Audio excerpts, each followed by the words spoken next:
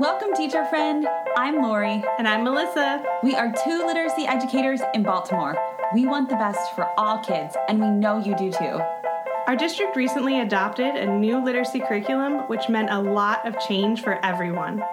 Lori and I can't wait to keep learning about literacy with you today.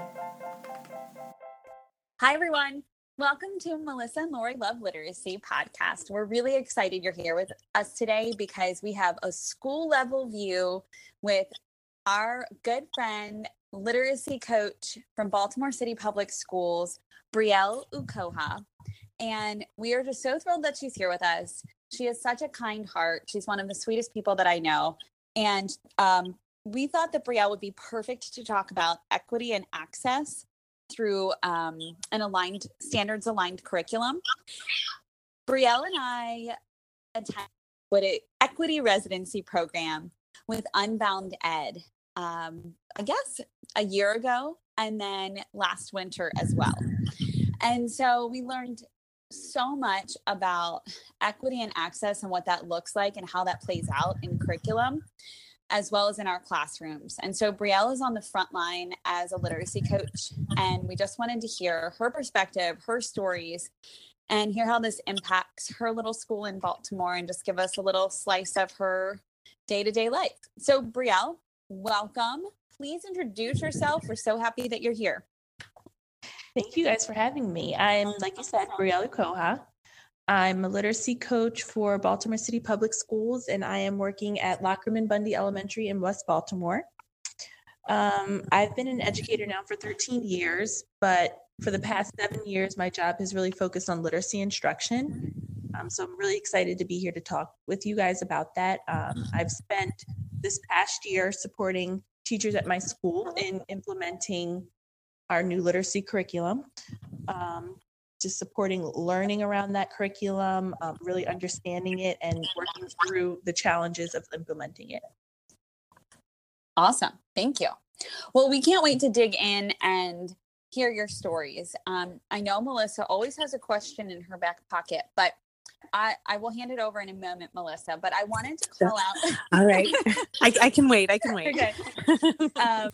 So Brielle and I were part of an equity residency. That's really hard to say 10 times fast. With Unbound Ed, an Undoing Racism workshop with the People's Institute. And during this couple of days that we really dug deep into history and research and each other's stories, I learned so much about Brielle, and she shared a story about her girls and school. Brielle has two beautiful girls. And I just resonated with me and stuck with me. And to this day, I remembered that she shared the story, and she didn't even remember that she shared it, but I was sitting there crying while she was sharing the story. And so I would love for her to start with sharing that story on our podcast today. Just to kind of point us in the direction of equity and access and how that resonated for her personally with her daughters. So like you said, I after going through the first round of our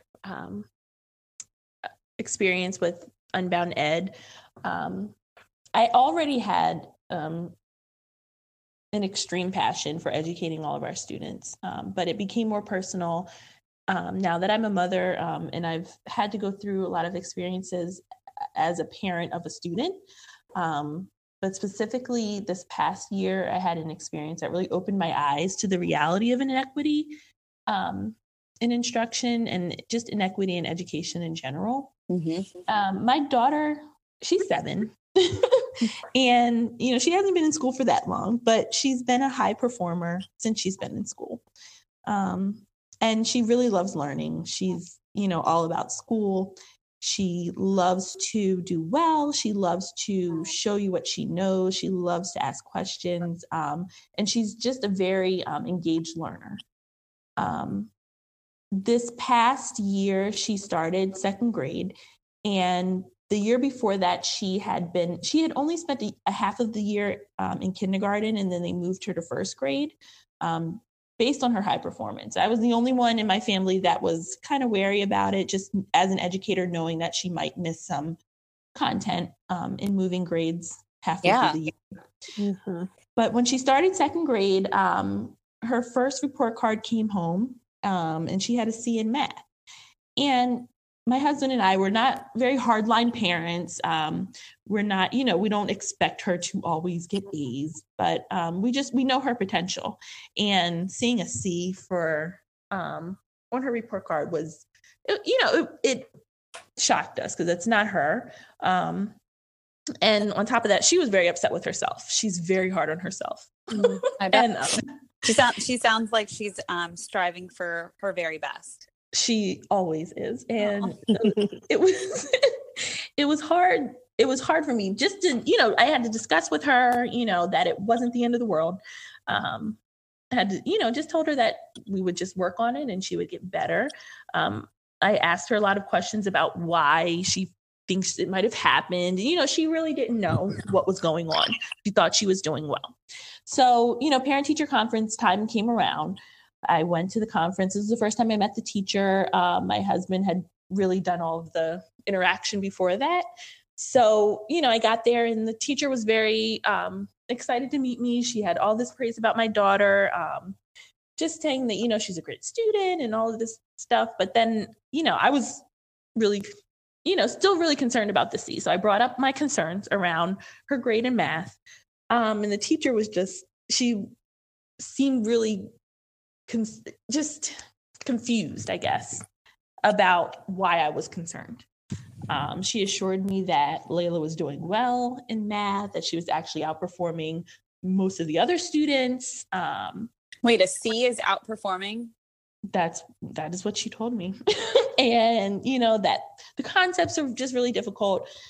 But she was doing really well. And, it was shocking to me to hear the teacher say that she was doing very well, but to see that she was not, obviously she wasn't performing at grade level if she was not receiving a grade that where she would be mastering most of the concepts. Like a C is like, I guess it's okay, but if she tried not best and and that's, it was upsetting to me because as her mother, I knew that it wasn't her best one, but I knew that it also wasn't what she thought she was doing. It wasn't the level of performance that she thought she was, where she thought she was. So, I explained that to the teacher that, our expectations for her were different. And after the interaction, I really had to sit back and think about not what the teacher was saying about her, because she was saying really good things, but really what was not being said, and in saying that she was doing very well, it was really that she was doing very well for what the teacher expected of her. Yeah. Mm-hmm. And what the teacher expected of the students in the classroom. So that really, I think that situation really upped the urgency around the work around equity. Just to see firsthand that teachers don't always have the same expectations for students that even the students might have for themselves. Yeah. Brielle, this just makes me think of, teachers hold high expectations for students and believe they can meet grade level standards, provide those key resources for high academic experiences. Mm-hmm. And that's a really high lever right there with that high expectation. I think like where that strikes me as a mom and as an educator is just like in the heart, right? Like I want that teacher to want not just A's, but for everybody to master all the concepts or to aim toward mastery, to work toward mastery. I know we talk about race openly, Brielle. Can I ask what race the teacher was? She was white. And do you think that had anything to do with it? So it's so interesting because a year ago I wouldn't have. Mm-hmm. I don't think I honestly would have. thought about it in that way specifically.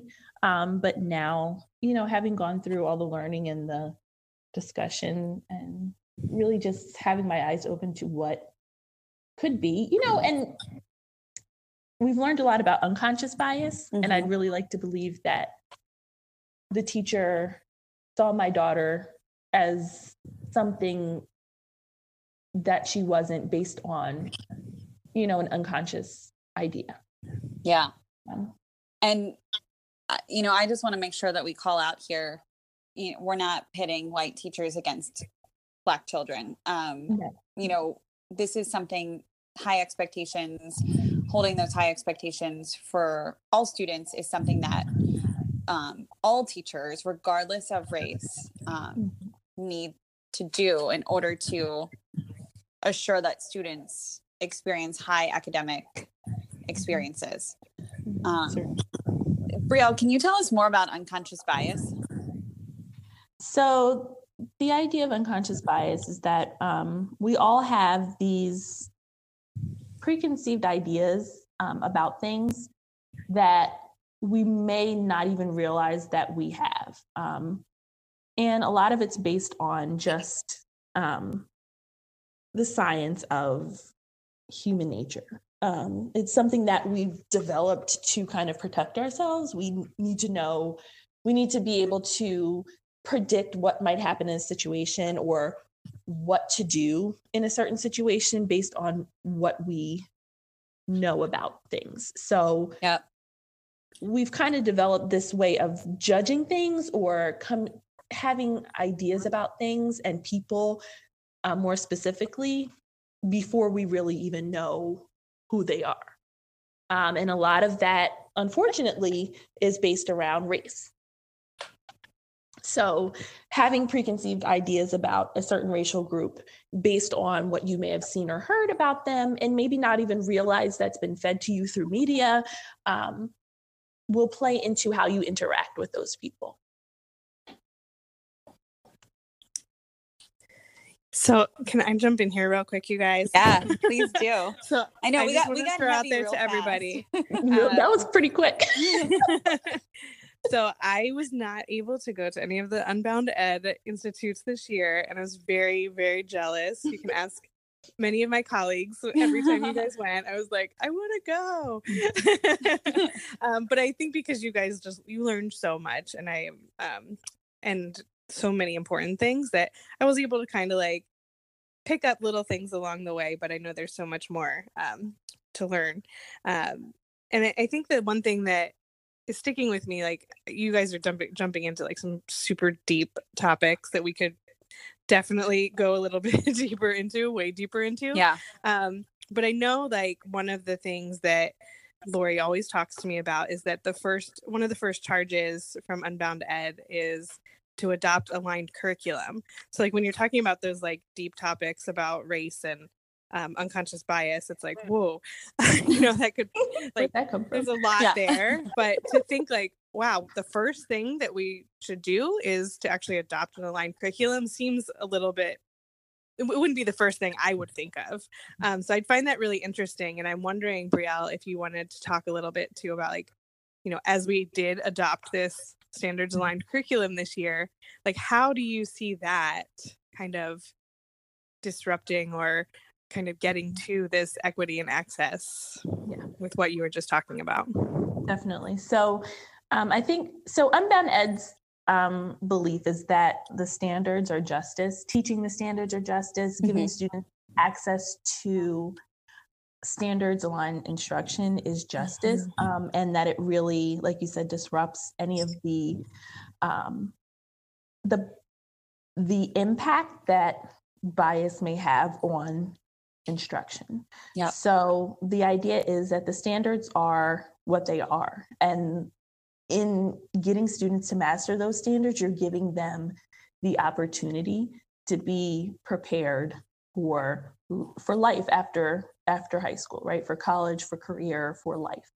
And we know the reality is that many of our students are not prepared when they leave school, if they leave school at all, if they choose to finish school at all. And, specifically our students of color who historically have underperformed compared to their other racial counterparts. So the idea is if we get students to master these standards, we are getting them justice. We're getting them that opportunity that they may not have based on other things. And that we can kind of combat those things by sticking to what the standards ask us to teach the students. Mm-hmm. I want to also throw in there that even though that's the first charge and that's like the first step, the other charges get much deeper. Yeah. I have them in front of me. I can share them, and we'll also share them in the show notes. So if anybody would like to head to Unbound Ed's website and check them out. But the 5 charges, the first is adopt aligned curriculum. The second is attend to the language of the standards. The third is talk about race systematically. The fourth is examine bias and its role in our work and learning. And the fifth is commit to adaptive change within the shifts. Although I am not sure that this order is after you do number 1, I think 2, 3, 4, and 5 are just all interchangeable within 1. I agree.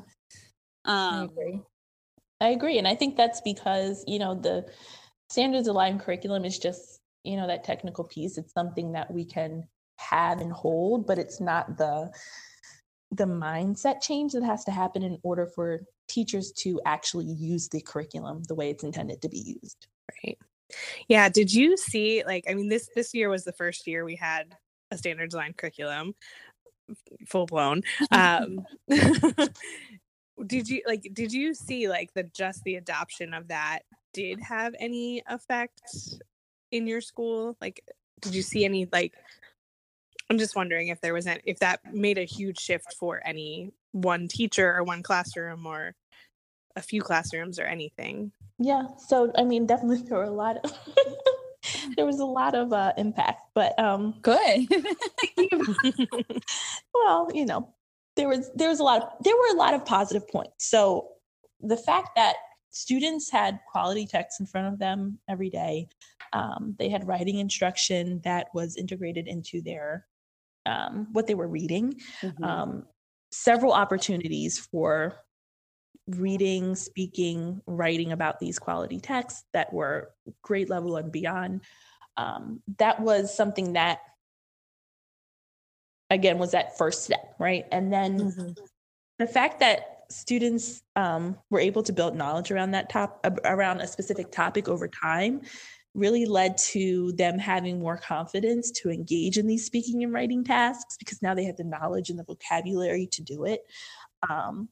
I saw so much desire to read more, to learn more about the topics that they were studying that I hadn't seen in the past, especially with, our upper elementary students who start to kind of that excitement about school and about learning starts to fade away a little bit. It was there, and it was around topics that I wouldn't necessarily have thought would have been interesting to them. But, I think the fact that they had learned so much just got them interested to learn more. Just willingness to engage in the tasks. Yeah, I'm smiling right now. I'm really happy to hear that kids were excited to read more and to learn more about topics. Do you remember any topics or texts in particular that they were really excited for? Oh man, 5th grade has a unit around the Civil War, and students were, to the point where they wanted to do their own research to find out more. And just, they were so into the discussion, and just asking questions that I wouldn't have thought about. Good. But just really getting into it and wanting to know more and really wanting to understand. And I really think that was part of it, was the connection that they felt as Black students, knowing that this is their history. And yes, probably, for most of them, just really learning what this whole idea of the Civil War was, what slavery really was, and how it played out. It gripped them, and they took it and ran with it. And it was amazing to see that. That's awesome. Thank you Yeah. for sharing that. I think that's really important to call out like specifics, because Melissa always talks about, and what the Canterbury Tales, Melissa? Here, you know it. Everybody's always a little afraid of the upper grades and how the kids are going to react to some texts and tasks and topics. And, I think that they get so excited, and more excited than we would initially think. So I'm really thankful that you shared that specific example. Yeah. So when we think about that equity and access piece and how it plays out in the curriculum, were there any challenges? Oh, definitely. There were no challenges. Tell us Lori. more. Everything was just smooth sailing. So out of all of the challenges, I think our biggest challenge was just getting everyone to learn about and trust the curriculum for what it was. The lessons were there, the materials were there, but I think the challenge was still getting teachers to deliver the instruction as it was written, as it was intended. And Brielle, you mentioned mindset. Is that like when you're saying like that they may have not taught it as it was written? Does the mindset come into that at all? I want to say bias, but it might not be bias. I don't know. I'll let you talk about it. You tell me what it was. So definitely a part of it is just the idea of just there was a big change, right? And so people were losing what they were used to doing, right, and letting go of that. But also this idea that, they just didn't trust that this curriculum was right for our students. And then that's where when we start thinking about our students, we have to remember that where I am and a large part of the students that we serve in Baltimore City are students of color, or are students that, are receiving free and reduced lunch. We are serving a population of students who are historically underserved in many different ways. So this idea of something not being right for our students can go a lot of different ways. Yes. And I think, Lori, what you mentioned earlier about realizing that this unconscious bias is something that affects all of us. It's not just people who are white, people who are, not of color. It impacts all of us, right? Yep. And I can speak definitely, the teaching staff at my school is majority teachers of color.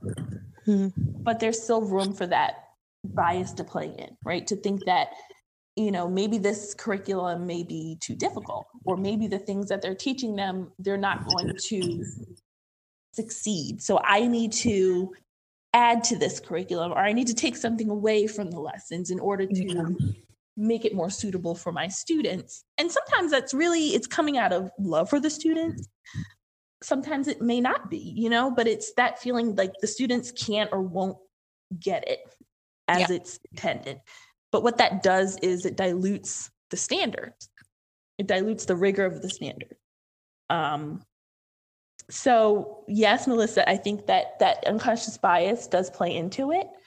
And it's a little bit more than just they can't handle the learning. I think it's also this idea that they can't handle the failure that they might experience. That's interesting. It's difficult. Yeah. Tell us more about that.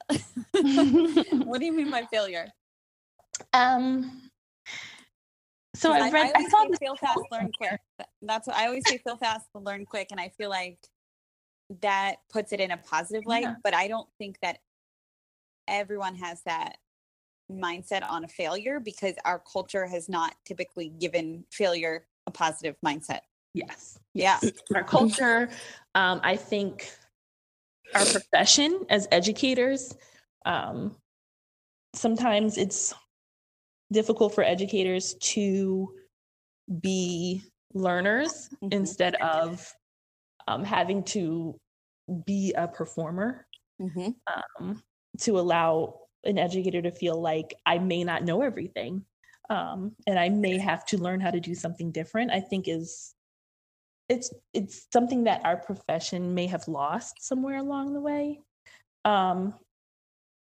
So yes, the idea that the students aren't going to be able to handle not getting it the first time, right? So I'm going to pad this lesson with so many scaffolds and so much, support, so many supports for the student so that they get it the first time, It takes away that struggle that the students really need to go through in order to learn. If they get it the first time because you've given them so much, what happens when they're expected to do it on their own? Yeah. They're going to fail anyway. There've been so many times when I keep thinking this is like, I hear that often, like, well, our students can't do X. And I think where teachers are coming from is like, if I hand this to them, they won't be able to do it by themselves, right? And I keep thinking like, if they could, then they wouldn't need you, right? They wouldn't need a teacher. So, that's true.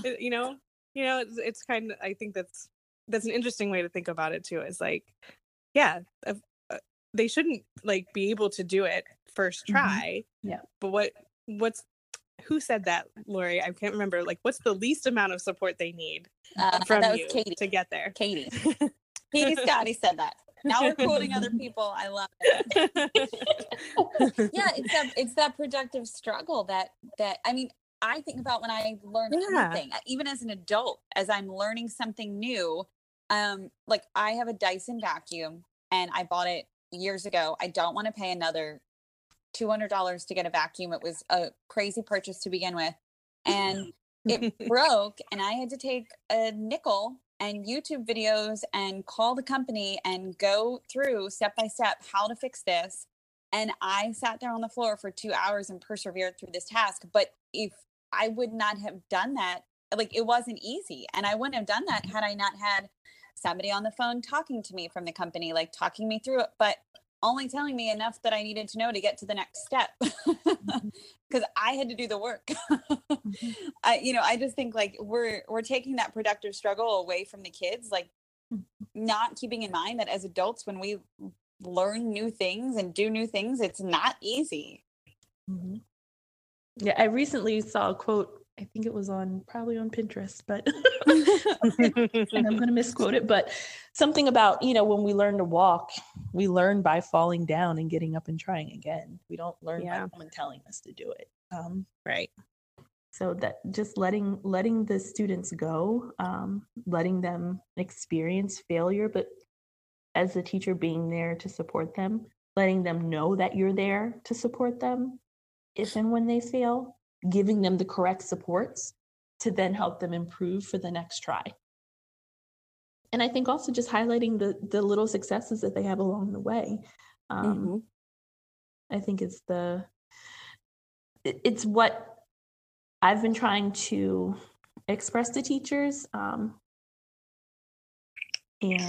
really pushing that idea of independence, student independence. Like we don't want them under our wing forever. We want them to be able to do this on their own. And the only way to get them there is to let them try. Mike's right. Yeah, this also reminds me of the opportunity myth from TNTP, which Lori, I know you'll link it, right? I will link it. I pretty much think I link it in every podcast. Yes. The thing that hit me from that the most was the that high expectations part of it. Yeah. I'm just going to read this quick quote from you guys. It says, the system doesn't send teachers the message that their mindset matters nearly as much as the material they teach or the practices they employ in their classrooms. Yet teacher expectations had a stronger effect on student achievement growth than any other factor we studied, which just kind of blows my mind, because you just think like, oh, if we get this new curriculum or if we do this new thing, that's what that will work. But to think just the like expectations of the teacher have that strong of effect is pretty huge. Yeah. And I have some more data. When teachers held high expectations for students, truly believe that they could meet grade level standards, students gained 4 months of additional learning. And that's what that was one of the key findings of that study, to piggyback on what you just said, Melissa. That's huge. Yeah. so crazy. Just believe it and give them the Yeah. curriculum as intended. Yeah. I have a teacher at my school who like specifically stood out as a rock star around that expectation piece. So one of the challenges I think as a district we experienced with implementation this year was, especially for our younger students, a concern around the curriculum being too challenging or just not being developmentally appropriate is I think what the language was for the students that, you know, were specifically K-1 students. And this teacher, she was a kindergarten teacher. She never even stopped to take that mindset on. She took the curriculum from the beginning, just took it and studied it and took what she knew about her students and made it work. She spent the time to really think through what the lessons were asking of her students. She thought about what she knew her students needed from the lessons. And when I came into the classroom, just to see kindergartners with books in their hands every day, to see them engaged in text analysis and leading this, like it's them speaking. It's not the teacher prompting them and the teacher telling them, you know, giving them the answer in a discreet way. It was the students coming up with these ideas. Seeing kindergartners writing independently was a big thing. It was really awesome. She was an awesome teacher. She still is an awesome teacher. And she was so proud of what she saw. I probably have like 50 videos on my phone right now of just, you know, times when she would just stop and just send me a video of what they were doing because she was so proud of them. Awesome.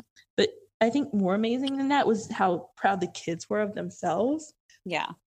You know, they would love to tell you, and that's how kindergartners are, but just to see them being able to speak on what they've learned was really amazing. So just seeing her having that expectation and the students meeting that expectation, it was exciting, especially in the face of the large concerns around whether or not this curriculum was appropriate for that grade level. Yeah. I love that you focused on the positive and celebrated the small successes, but also the bright spots. I think that's really important. Can you remember a story that a child shared with you? I know I'm putting you on the spot, but can you remember a story that a child shared with you that you were like, wow, oh my gosh, I can't believe he or she read that or wrote that or did that? Yeah. So I'm not prompting you either. We didn't talk about this beforehand. No, we didn't. Oh my gosh. No, but I do. There's one student that she, you know, it's kindergarten. So some students are coming in without having had any schooling. And she was one of those students. She came in very far behind the rest of the group just because she hadn't had any schooling.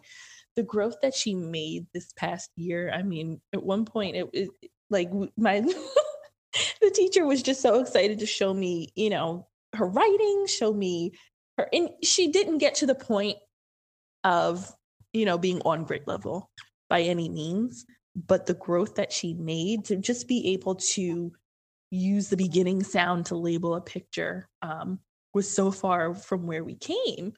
And the fact that the student herself, I mean, she didn't give me the story, but just seeing her confidence grow this year, seeing her, you know, be able to speak about text, even though she, you know, obviously wasn't able to read the text, but she was able to point out details. She was able to tell me about characters and things that, you know, another teacher may have had the idea that she would not have grown to that point based on where she came. Where she started. But, you know, with this teacher's support and this teacher's expectations, you know, she didn't meet grade level expectations, but she definitely made growth and she felt supported in making that growth. And that gave her the confidence to continue to try. Yeah. And I want to be one of the first people that spoke during Socratic seminars. So that's amazing. That. I want to stop and call out because I think you're making incredible points, but I want to draw attention to them because our purpose is to talk about equity and access. So when you think about that little girl, the curriculum provided her the equity, right? Like what would have happened in the past? I imagine that what would have happened would have been that she would have gotten a leveled reader on her level, which probably would have been level A, if that, right? Like if and she would be reading that and have not gained any content knowledge, vocabulary, had limited experience with text complexity, probably only the books that her teacher read aloud to the class when it was Thanksgiving or the holidays, or you know, the teacher was reading a lot about the seasons or whatever that unit might have been. And then also she was provided access to a teacher who believed that, to texts that pushed her to rise to the challenge and to pull knowledge from. Melissa, do you want to add anything? I feel like I'm just so excited to make this connection. Keep going. Yeah, I just think that's a perfect example of how equity and access play out in the curriculum. And even though she didn't get to grade level standards, she also missed 5 years of instruction, right? Like that instruction at home, the instruction in preschool. Let's just say preschool instruction. That's still 2 years when their brains are sponges and just absorb everything. And, you know, Brielle, your daughter, probably like mine, who had preschool, went into kindergarten knowing first sound fluency, knowing medial sound fluency, knowing final sound fluency, being able to master the phonics components that were appropriate for their age, and then build on that schema to learn new ones. But this child didn't have any. So she was really working with a clean slate, and that's huge that she made all those gains. And I think what was even bigger was just seeing her in the mix. She was not isolated as someone who couldn't. She was with the other student. She was, you know, partnering up with another student, with another group of students discussing the text. She was allowed to try, and she didn't always get it right. The other amazing thing was just seeing how the students supported her, because it was modeled from the teacher. The students never made her feel like if she gave a wrong answer, you know, they never made her feel bad about that, because the teacher never made her feel bad. The teacher supported her, and the students mimicked that when they worked, you know, in the peer groups. So just that whole, and that's what built her confidence. That's what gave her the confidence to continue to try.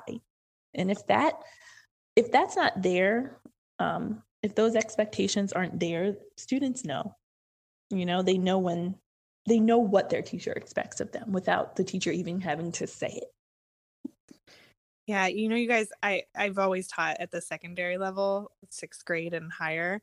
And so, you know, what I usually see is students who have had years of hearing that, you know, they can't do it, or they've kind of given up already. And I found like it's a lot of hard work to undo those messages. But you guys are making me think, I mean, it happens like the day they walk into kindergarten, and I hadn't even thought that, right? Like, yeah, just like you said, like just having preschool or not having gone to preschool, and like automatically there can be expectations of, you know, oh, well, this student can't do that. They haven't had anything coming into kindergarten, and how quickly those expectations can set in, and what that can, you know, the difference in, for that student that you're bringing up, Brielle, of like, they went in this positive direction, but how quickly it could have gone in the other direction, and what that would have set her trajectory for the rest of her schooling would be. It's crazy that can happen so quickly. Yeah. And that sweet child had access to texts that her classmates were reading. So on grade level text, complex text, and because she was engaged in the speaking and the listening and the writing and the reading, like all integrated, she was able to have that level playing field and the same access as all her peers. So like, I can't underscore that enough. I know you've already said that, Brielle, in one way, but I think that that's so important, because now, you know, while she may not be able to read those texts, like you said, she is getting foundational literacy skills. to supply that access. But also she's engaging with knowledge building texts and tasks to help her on the flip side of that, to build her core knowledge of topics that she may not have known about and probably didn't. Most of the kids actually probably didn't know about them. So they were learning together. Yep. So I'm wondering, Brielle, as a coach, you might not have the answers to this. It's okay. If you don't. I'm just curious. Still looking for a lot of answers. Yeah, of course, we all are. I'm wondering, as a coach, I'm sure you have some teachers who, like you said, just have that like high expectations for their students. They jumped right into this new curriculum and were like, yes, all my students can do it. I'm sure you also have a handful of teachers that are still kind of like struggling with, I don't know if our students can get here. Have you already worked with teachers and supporting them through that, changing mindsets, or where are you with that? Or That's a good question. Way to drop a heavy question, Melissa. This already no problem enough. I said she might not have answers. I mean, this past year, I think what I've really tried to do is just partner in the learning around the curriculum, partner in understanding how the curriculum is designed, why it's designed that way, studying the lessons together, co-planning lessons, being there during the lesson implementation so that I can be another set of eyes to then partner in reflection around how that lesson went. And also be the person that's kind of like the cheerleader to highlight the small successes, because it's hard when you're the teacher and you're the one delivering the instruction. It's hard to see those small successes when you're looking for big moves in your students. So that's been my path this past year. This next year, what I really am moving towards is that second charge from Unbound Ed, which is attending to the language of the standards. Really looking to start year 2 off with an understanding that the curriculum is built around the standards. So as teachers, we need to know what the standards are asking of students. I'm really excited because we offered 3 days of PD and planning time for teachers actually next week, which is 2 full weeks before school even starts. And all of my literacy team, all of the literacy teachers have agreed to come. So I'm very excited about that they're, willing to take 3 days out of their summer to really dig into deep standards analysis, really plan and prepare for curriculum implementation this year. That's awesome. It's really way awesome. to go, Lockerman Bundy teachers. Shout out to Lockerman Bundy. If we had like a sound effect, we could put it in right here. We could do it. We can do it. We'll see. Do it like, we'll see what happens. There we go. That's awesome, Brielle. It is. I think that speaks to you though, as well as them. So I think that we need to highlight you too, that you have built that and that they see that and see the value in coming to plan and spend time doing that work with you. I'm excited. I'm excited to see how this year is, how we improved this year. We had a lot of struggles, but we've also had a lot of reflection, and we're just like we said with the students, we're going to get back up. We're going to try again. Do it better this time. So I think it's really interesting, Brielle, that you brought up, that you're starting with the first 2 charges, the adopting the aligned curriculum and attending to the language of the standards. And I think when people like me who don't the Standards Institute think about equity and access, I think we jump right to those things about like the 3 and the 4, which is like the talking about race and examining bias. And like, I think those, I personally, I could be wrong, you guys tell me because you know more, but they can be really heavy and I mean it's a lot to just jump in, right? So we're already changing teacher practice with new curriculum. We're trying to change mindsets. And I think like if someone came to me and like said, hey, I just watched your lesson and I think there's a little bias in there, I think that would be like, oh my gosh, okay. So I'm just wondering, I think to me it makes sense to like start with just like, what are we teaching our students? Start there. Are there some bridges, or are you starting to think about those other, like talking about race and examining bias?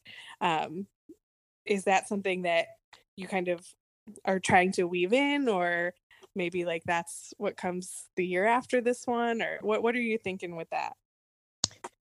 So I can speak on this just because, like you said, it's not the most comfortable thing to get into discussions about race and bias, especially when you are in a group of people with a group of people that you don't know. Yeah, that is true. I think that's a really good point. Yeah. We were kind of thrown into the deep end with that, and it was really heavy, but it was I mean, it was an amazing experience that I would not change if I could go back. I would never change anything about it. But with what you're saying, with how to get into that and where it plays into the idea of what we're teaching students, I think because it was so heavy, and I think, and Laura, you can, jump in on this, but I was very like hesitant to even tackle it. Because it was something I had to go, and they'll tell you this is something that you have to really flesh out for yourself first. Yeah. Before you can really get into it with anyone else. And it took me a while to really think through and really understand and to really see firsthand how bias does play into instruction. And again, a lot of it is very unconscious. It's not something that you would even know you're doing or necessarily think has anything to do with the students that are or how you feel about the students in front of you. So it is, like you said, it can be scary to talk to someone about that. That person, I don't want anyone to feel attacked around that, but at the same time, it's, from what I've learned, it's something that has to be discussed. It has to be brought out to the forefront so that we can be mindful of it, because it's something that we all do. It's nothing to be ashamed of. It's more about taking action once you know what you're doing. Yeah, and like you said, I think you said at the beginning, Brielle, was like almost like sometimes it comes out in the like, you love your students so much, you don't want them to fail, right? So it's not like malicious, or it's often like comes out as a caring about your students, but yeah, it's a hard thing to see that when you're like, but I want my students to do well. I care about them. Yeah. But there is like some bias in there for what they can achieve. I think that once you look inside yourself and get really comfortable with talking about it, even if, register it with yourself first, and then, start talking about it in an environment where you feel like you can be open. And in our equity residency, I feel like we had a really special group of people who, allowed us to be ourselves and to present our ideas and to talk openly. But also we laughed a lot. We laughed about a lot of things to kind of break the ice of the seriousness. We also cried about a lot of things. What would Brendan O'Day say, Brielle? We took the pressure cooker, and with our laughter, we dropped the pressure a little bit, right? I need to get Brendan O'Day on this podcast. I get to meet him next week. So okay. Tell him Lori said hi. That is my mission. But I feel like once you look internally, then you start, like, at least I did when I was in classrooms, after that, I started noticing. And then I started naming it in my head, and I could notice and name it, the more comfortable I felt talking about it. And I had to practice. I felt like I needed to really be considerate of the words that I chose and, the approach, because not everybody is comfortable talking about it. And it's something that we don't talk about. I mean, I don't think that everybody in their friend group has even sat down and had a conversation about this. So to talk about it at work is even more difficult with your colleagues. And yeah. Yeah, I'm actually like really glad that they didn't just tell you guys like get back there and have these tough conversations, just like jump right in, because I think that could be really messy and set up a lot of people for some definitely some uncomfortable situations and a lot of pushback. Yeah. Well, and I think if they're not ready for those conversations. Yes. And I think these kinds of conversations, I think that the workshop that we did, which was through the People's Institute, it was called Undoing Racism Workshop. I think that workshop in particular was very different than anything I had experienced before. The things that I had experienced before almost felt like, I don't know, like I felt like almost defensive, or like don't talk because you don't want to get chewed out. Right. But this felt like it was a historical perspective. It felt very authentic, and like I wanted to hear Brielle's story. I wanted to hear everybody's story who I was there with. And it was more story driven, which I think allowed us to connect to each other's experiences and just consider other viewpoints, or, and hear other people's experiences that have shaped them into maybe the unconscious bias that they might have, and work through that together. So it was just very different. I don't know, Brielle, how did you feel? I felt the same way. It was the most different experience I've ever had. Yeah. Especially in a professional setting. But it was, like I said, it was amazing. It was amazing to be able to hear from other people and have time to really reflect on things that I had never even thought through. And I left that and I went and spoke to my sister after that, and we had like hours long conversation about these same topics, and just being able to pull it was eye-opening. It was I would say it was life-changing for me. Yeah, I agree.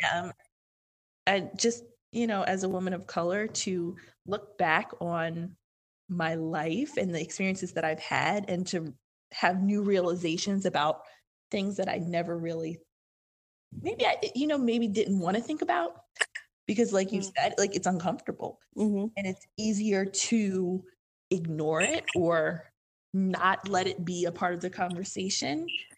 But I think that's the danger. That's where it gets dangerous. When we're not talking about it, it's allowed to perpetuate. Yeah. And another thing that, Unbound Ed is really kind of put into our minds is that and Miss Barbara Major from the Undoing Racism, the People's Network, will tell you, don't go out there and be a martyr. We don't need more martyrs. We need you to keep your job. We need you to be able to, influence people from within within your systems. But at the same time, Unbound Ed has really let us know that no one's ever going to be ready to talk about race. There's never going to be a time when people are like, okay, now we're ready to have this uncomfortable conversation. That's true. Yeah, because if we knew we were going there to do that. Yeah, you guys didn't have a choice, No, right? well, I would have been like, wait a minute. But so if anybody's listening and they're like, okay, I'm going to Google the People's Institute, which I will link in the notes. But Unbound Ed also has a bias toolkit on their website, where it can help us to work through different pieces of exploring bias. So part 1 is where they introduce bias. Part 2 is thinking about a historical perspective about race in America. And then part 3, we consider how does bias manifest in our schools. So this can be really helpful, I think, for parents, for anyone wanting to learn more, for leaders, for teachers, just so that we can, to circle back, hold those high expectations for students and, help them to get everything that they earn and deserve out of our educational system and the curriculums that we put in front of them. So I will link that in the show notes, that toolkit. I'm making notes now for all the things that I'm linking. But Brielle, is there anything that you want to share, like a last piece of advice or a final thought? We're going to let you have the final word here. Oh, no. My advice, I think, to anyone going through implementation of a new standards aligned curriculum is really just to set those high expectations for students. Let the students know that it's okay to fail, but that you're there to help them improve and really highlight their successes and keep even the small successes at the forefront. It's a long process to seeing big results, but it's worth the time it's going to take. It's worth the energy it's going to take. It's worth the little failures that we're going to have along the way are worth it to get to that big goal in the end of our students being really independent and mastering these standards and being ready for life when they leave us. Mike, I was saying, sounds so simple, but it is so hard to actually do. So that's really great advice. Yeah. Thank you. Thank you so much, Brielle. Thank you, guys. We're so happy that you came on to talk about a really difficult topic, and we promise that this will not be the last time that we talk about this on our podcast. We want to bring it back again, and we hope that you'll come back again. That would be great. Thank you guys for having me. Absolutely. Yeah, thanks, Brielle. Bye. So if you liked this episode of Melissa and Lori Love Literacy, please go on to wherever you listen to podcasts, give us 5 stars, give us a 5-star review. We would be so grateful. It makes a huge difference in the algorithms and how our podcast shows up and is available for other teachers and leaders who might want to learn more about the challenges with implementing new curriculum. So thank you so much for listening.